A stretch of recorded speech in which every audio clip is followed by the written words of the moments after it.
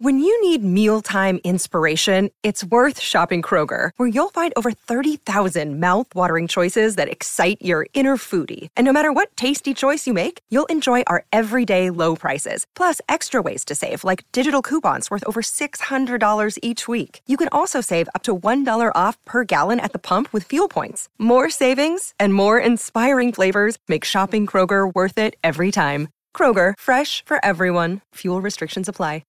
G'day, Mike Hussey here, but you can call me Mr. Supercoach. KFC Supercoach BBL is back and there's 25 grand up for grabs. So what are you waiting for? Play today at supercoach.com.au. T's and C's apply. New South Wales authorisation number TP/01005.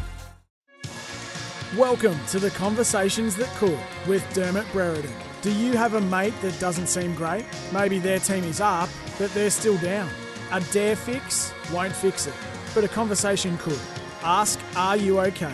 Dare Iced Coffee, a proud partner of Are You OK? Welcome to the Conversations That Could. I'm Dermott Brereton.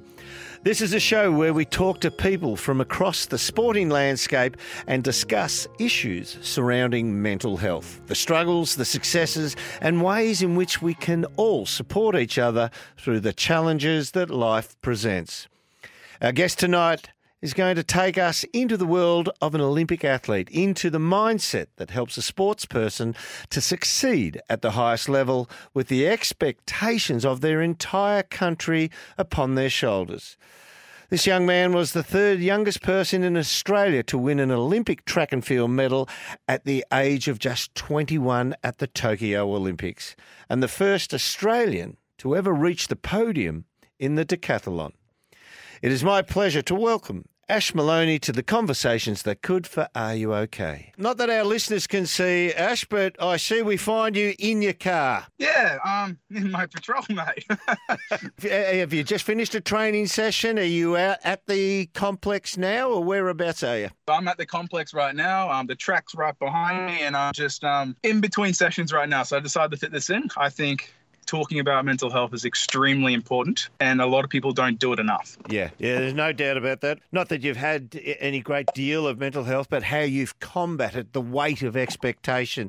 I can remember sitting and looking at some of the footage and just jumping out of my seat and knowing, as a 21-year-old for you, knowing that you've been inspirational to literally 25 million people. How does that sit on your shoulders? I try to not think about it too much, and it's actually a little bit of a rude shock because I actually just did a trip up in North Queensland, and I had an MC with me, and he would say, "Who watched Ash at the Olympics?" And I was expecting like one or two hands, right? Like, you don't expect much, especially for decathlon. And then half the class puts their hands up. I'm like, I'm always taken back, and I'm like, it's hard to cop that. Like, it's a bit weird for me still.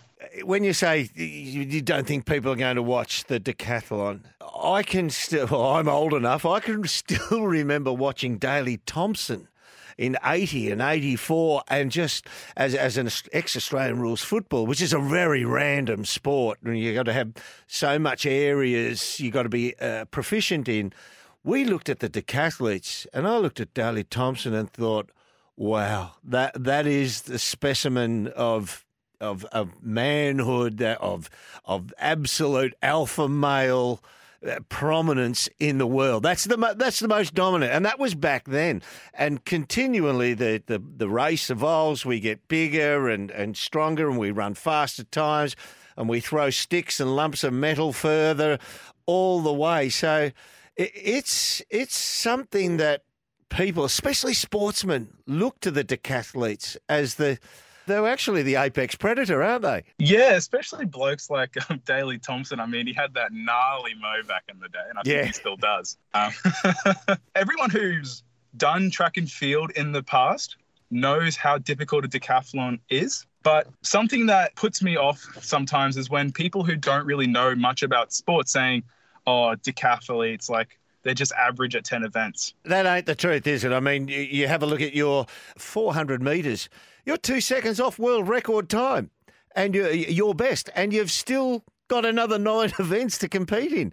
It is extraordinary how good some of these decathletes are. Some of them have made a fist of individual efforts through the years. Some of them have made a real fist of individual efforts and literally got there on their own back on one-off events, which are other people's specialties. Yeah, like blokes like Ash Neaton, Damien Warner, like those athletes that can do individual events stupidly well. I can't exactly remember what Damien ran in the 100, but he got the world decathlon best, which was like a 10-1, up there with some of the fastest in the world. I think he would have medaled in the long jump at the Olympics with his jump in the decathlon.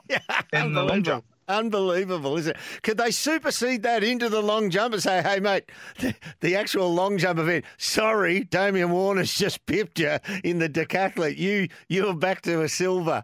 Oh, they definitely should. I mean, we do 10 events and we only get one medal. I reckon we should be getting 10. It should automatically give you inclusion into all the others. But I'm looking at some of the decathlete events. I mean, they're completely random. So the javelin throw, what's that got to do with 1,500 metres? They're polar opposite events, aren't they? So while we're talking about mental health, the strength of the mind, how do you prepare for something right at the end of the decathlete? You've been through the mill. You've been through the ringer. You've sidled up next to some of the world's very best athletes in 9 events. And then you've got to front up for a 1,500. Each event, somebody's, probably their history is dominant at. How do you mentally, can you psych them out? Can you, or is it all about yourself? You can definitely psych them out. And in my 1,500, there's actually quite a bit of tactics that you can't really see on TV. Yeah. Like, especially with the 1,500 at the Olympics for me, I got boxed by 5 athletes. And I had to dart around and get out and do all this sort of stuff. But you can definitely get psyched out. I've been psyched out in the past and it's destroyed my chances to get into a world championships. Like, it's very easy for that to happen. So when you get psyched out, what happened on that occasion? Who did what to you and how did it play out? The 1,500 is my worst event, so I get psyched out very easily. But recently I've been pretty good, especially at the Olympics. But the last time I got psyched out, I went too slow. I was like dead set frightened to be in pain. Yeah. Did you want to save something for the final turn and then you never got to the final turn competitively? No, my head just wasn't in it. Like I got so psyched out that I didn't want to be there.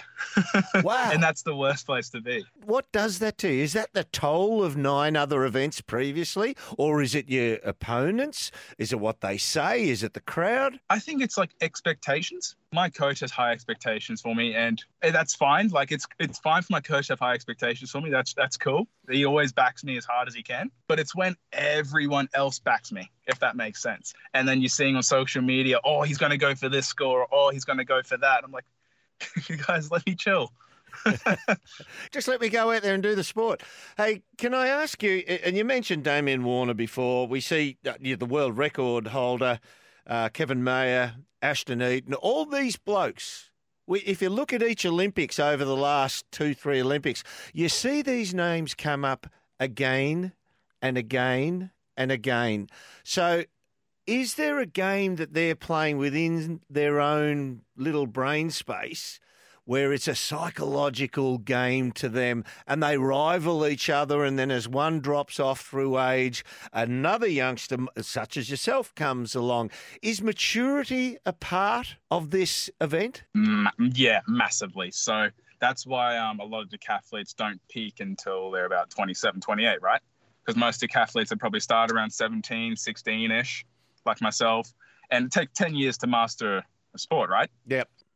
Makes sense. So 10 years later, you're 27 and you're trying to take on the world. And that's exactly what these athletes are doing. Like, they're just pumping through. But obviously athletes are getting more and more talented and younger, and technology is just going through the roof recently. But maturity is a massive part of just training, being able to handle massive loads, because decathlon is like nothing else, right? There's got to be that perfect mix apparently, and then all that sort of crap.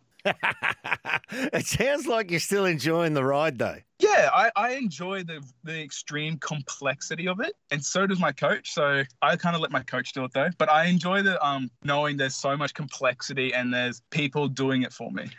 So your coach, is he a bit of a mindfulness coach as well. Does he come to you and say, Ash, Warner's going to say this, Mayer's going to try and stare you down.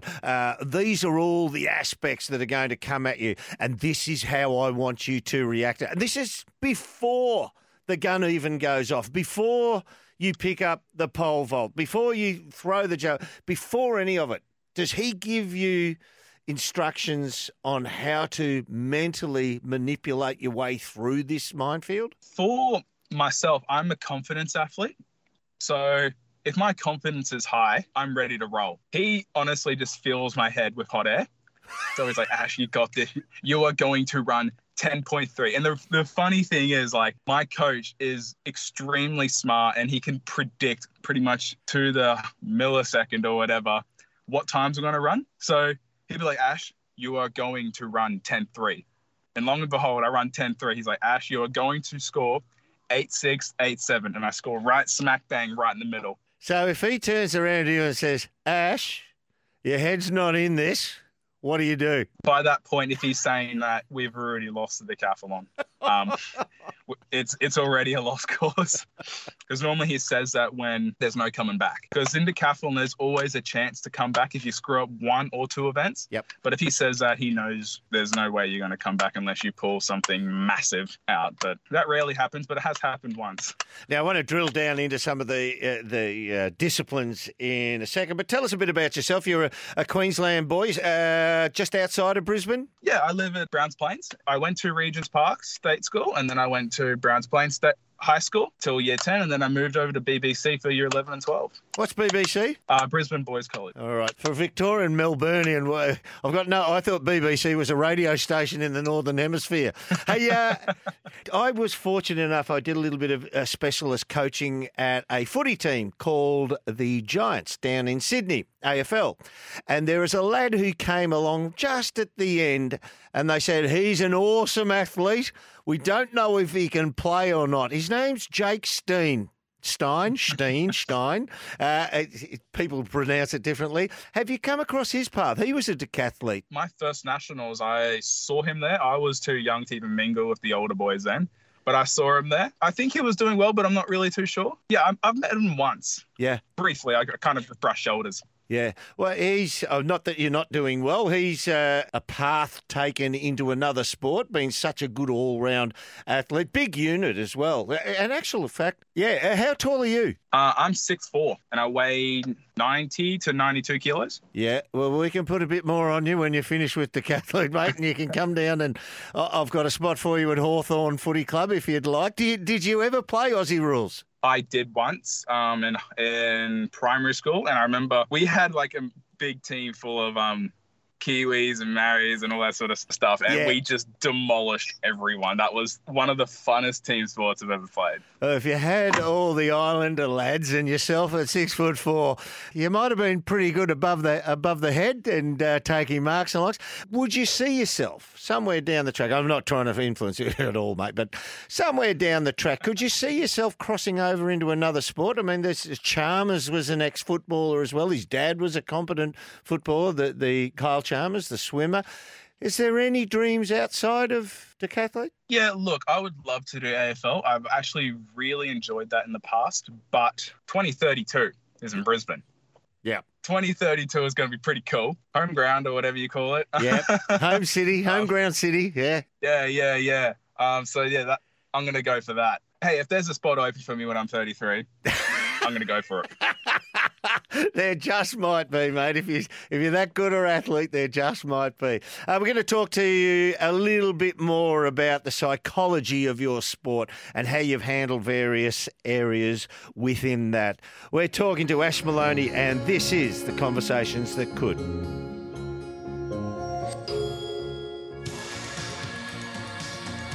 Welcome back to The Conversations That Could with Dermott Brereton. Mate not feeling great? A dare fix won't fix it, but a conversation could. Ask, are you okay? I'm Dermott Brereton, and our guest tonight is Ash Maloney. He is the first Australian ever to win an Olympic medal in the decathlon. Ash, our listeners don't get the benefit of seeing you. I've just seen a contraption on your arm. Talk to us about that and what it is and what you've done. So this is like a hinged brace to stop me from extending to, I guess, 0. So I can only extend out to 30 degrees. And I did a grade 2 tear in my UCL in the second last event in javelin in Tokyo. The javelin. So I know that the world record is like, a caterpillar crawl underneath 100 metres. That's one of those events you're a little bit off that sort of area. So how do you go about it saying, how do I bridge that gap? How do I make that up? Is it something that genetically you might battle with, or do you just have to climb that mountain and get over it? Javelin is an extremely technical event. It doesn't look like it. Like, anyone can throw a spear, but it's extremely difficult to throw a spear over 50 metres, and then it's even harder to throw a spear anything further than that. Yeah. It takes a lot of technique and a lot of strain as well, and that's exactly why I did my elbow. I went for it as hard as I could, gave it way too much mayo, and it just tore pretty much on the spot because I wasn't efficient enough. I see your best is 58 metres. Yeah, measly 58 metres. Look, my coach says I could throw 70 metres one day, but look, I got to throw it first. Yeah, I mean, you'll come back from this and you'll put all the work into that arm injury there. How are you going to approach that, given that it's damaged you trying to throw as hard as you could already? Well, here's the thing, and this is a really good mindset that most athletes try to have. We always come back stronger from injuries because you learn something every time. If you are not making mistakes in track and field or any sport, you're not getting better. That's just my opinion. If you're not making mistakes and accidentally hurting yourself, you're not going to get any better. And that's how I think about injuries is it's just a mistake that you've made. And now that you've made that mistake, you're going to get stronger in that area, but you're also going to be technically better because you know that what you've done is wrong. And the coach is in your ear about the technicalities of that? Oh, yeah. And I'm actually, because my coach, Eric Brownie's a multi-events coach, we're actually going to get some outside help from an awesome bloke named Mike Barber, Kelsey's Barber's husband. There you go. Yeah. Oh, well, day. Haven't gone too far from home there. As a 21-year-old, you walk into the athletes' village at the Olympic Games, you would see some of the great names of world sport. A 21-year-old walking in there, I can remember being like a 16-year-old walking into football club rooms and seeing a bloke like Lee Matthews, and immediately I thought, I ain't up to this standard. What on earth am I doing here? What's it like for a 21-year-old? And he walks into the village and sees these all-time great athletes. Well, here's the thing. These are all the great all-time athletes, and there's a reason why they are great. So all these athletes, they're extremely welcoming. Like, everyone feels like they fit in. That's obviously why they're Olympians. Like, they're not just great athletes, they're great people. Their competitiveness, it didn't rub off on you in the wrong way? I think I thrive when I'm under stress because I think I try and take advantage that I am stressed. And I've talked to my psych about this, and he's like, look, stress is a good thing. You're going to feel like you're scared. You're going to feel all these things, but that's just normal. You kind of just got to, I wouldn't say cop it on the chin, but if you know like what it actually means, it's a lot easier to handle it. So when you win the bronze medal, and 1896, the first, I think it was in Paris, the first Olympics. I'm almost old enough to have seen it, but no, I wasn't there. And we have never, in all the ensuing years when the decathlete was eventually formulated and come in, we've never won a medal in it. You are the first person in Australia's history to win a medal at the decathlon, a bronze medal this time round. Does that put more weight on you? Does that make you feel wonderful? How do you react to that? How did it make you feel? To be honest, I was actually struggling with the fact that I might not be able to medal at the Olympics, because every competition I've done, I knew I had a chance at medaling because in Australia, it's there's not many decathletes. So if you're doing reasonably well, there's a good chance you're going to medal. And I've only competed domestically, and then I've done one international competition, but I wasn't there to win. I was just there to have fun. But this one, I was like, you don't go to the Olympics to lose, right? I was at the Olympics and I was like, I don't even know if I'm going to medal. Do I try as hard as I can? Because I might not medal and then I'll feel stupid. I think I felt a sense of accomplishment. It was definitely worth trying as hard as I could. When you got back to the village and you see all the other Australians, when you get backstage and you see all the Australians, what's that moment like when they come to you and they just say, Ash, you did it. You did it. You broke through. You've won the medal for Australia, the first one ever. It wasn't really like that because when I finished the decathlon, I had a drug test, as you do. Ah, yes. Yeah. So I didn't actually get back to the Olympic Village till like 2 or 3 a.m. So wow. It was kind of peaceful after it was done. And 2 a.m. What? You get stage fright in the in the test? Look, mate. When you got to do a drug test, I'll explain it to you. Right, you got to have your DAX all the way down to your knees. You know, big boy wheeze. Yeah. And you have your shirt all the way up to your chest as well, so you can't hide or conceal. Yeah. Yeah, hide or conceal anything, and then you got to piss in front of normally like a 50-year-old man. I've done a couple, Ash, in my time, and they just had to stand sort of side on and fractionally behind. But what used to happen was they used to test us during night games, and they'd finish at about 10 p.m. at night. Consequently, there were blokes standing in there sculling litres of water, turning the tap on and running the tap, hearing running water, trying to get a shot away. And they ended up 2 hours, and the tester would have to, find another time within 24 hours to go home with them and examine it and see it happen again. Yeah. And the worst part is if you're guzzling gallons of water, right? If you're like already hydrated and you get the sample and it's pretty much just water because the gravity's too low or something, you got to redo the test. That's not fair. No, and every time I do it, I feel like I'm going to blow a kidney because I get too much stage fright. I'm just going to blow everything out. Now tell us when you eventually got somewhere near your teammates. I'm imagining it's the next day.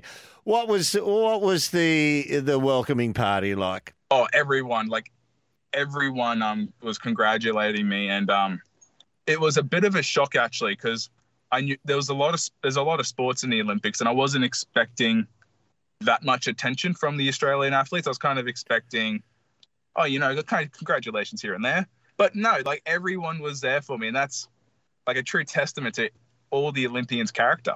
There's a reason why they're there, and it's not just because they're good at what they do. Yeah. Hey, tell us, of all, in this current time, I still am yet to meet somebody who can talk to me and tell me about what it's like to do 2 weeks of quarantine. You're on top of the world. You get a bronze medal at the Olympics, the first one ever in the discipline of being a decathlete.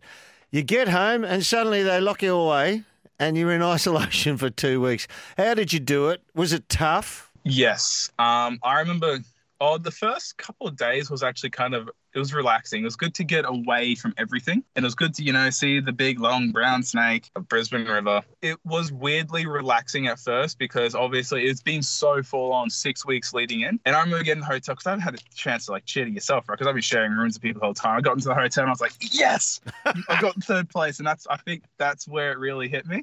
But then after a while, I was like, oh, damn, I'm really feeling pretty isolated here.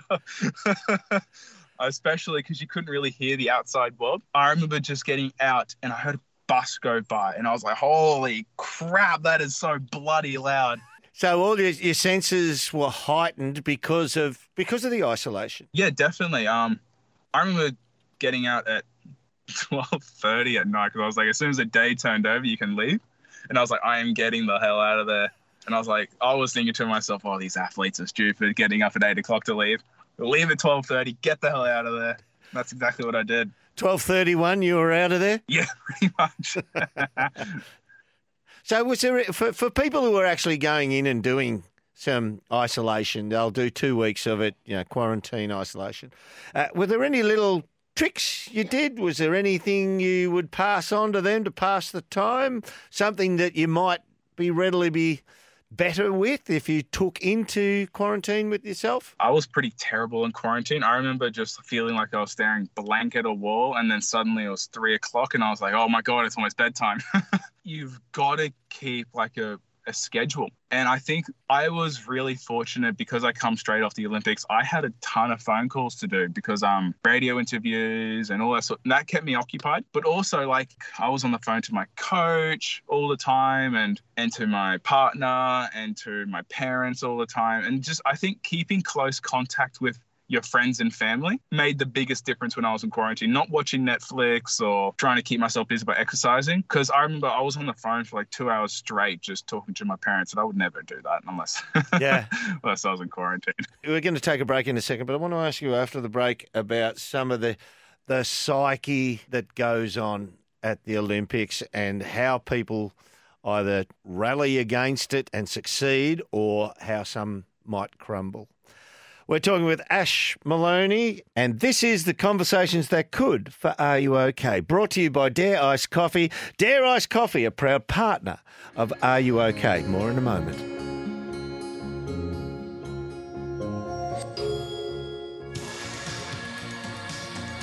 Welcome back to the Conversations That Could with Dermott Brereton.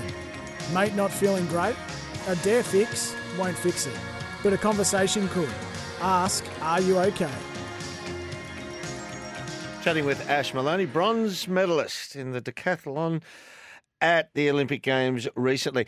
Now, I'm really interested. I've had the privilege and pleasure of meeting Linford Christie. Now, Linford Christie was one of those 100-metre sprinters where he knew he was big, he knew he was good-looking, he knew he had a rig from hell. So when he was a racer, wasn't he? He wasn't just a sprinter who ran to the other end for the best time. He raced, and he mentally dominated opponents, and he would pull the shirt down and just show the big rig as he was walking back to the line, and the other athletes would look at him. And chatting with Linford Christie showed me that there was a psyche to something which is so basic as starting on a start line and running to the other end as fast as you can. There's a difference in the psyche of some sportsmen, isn't there? Yeah, definitely. And I think decathlon is actually one of the most unique in that way. So the 100 meters, it's an angry sport, right? You got to be aggressive. You got to get the mongrel out. But for us, the mongrel doesn't come out into the 1500. Wow.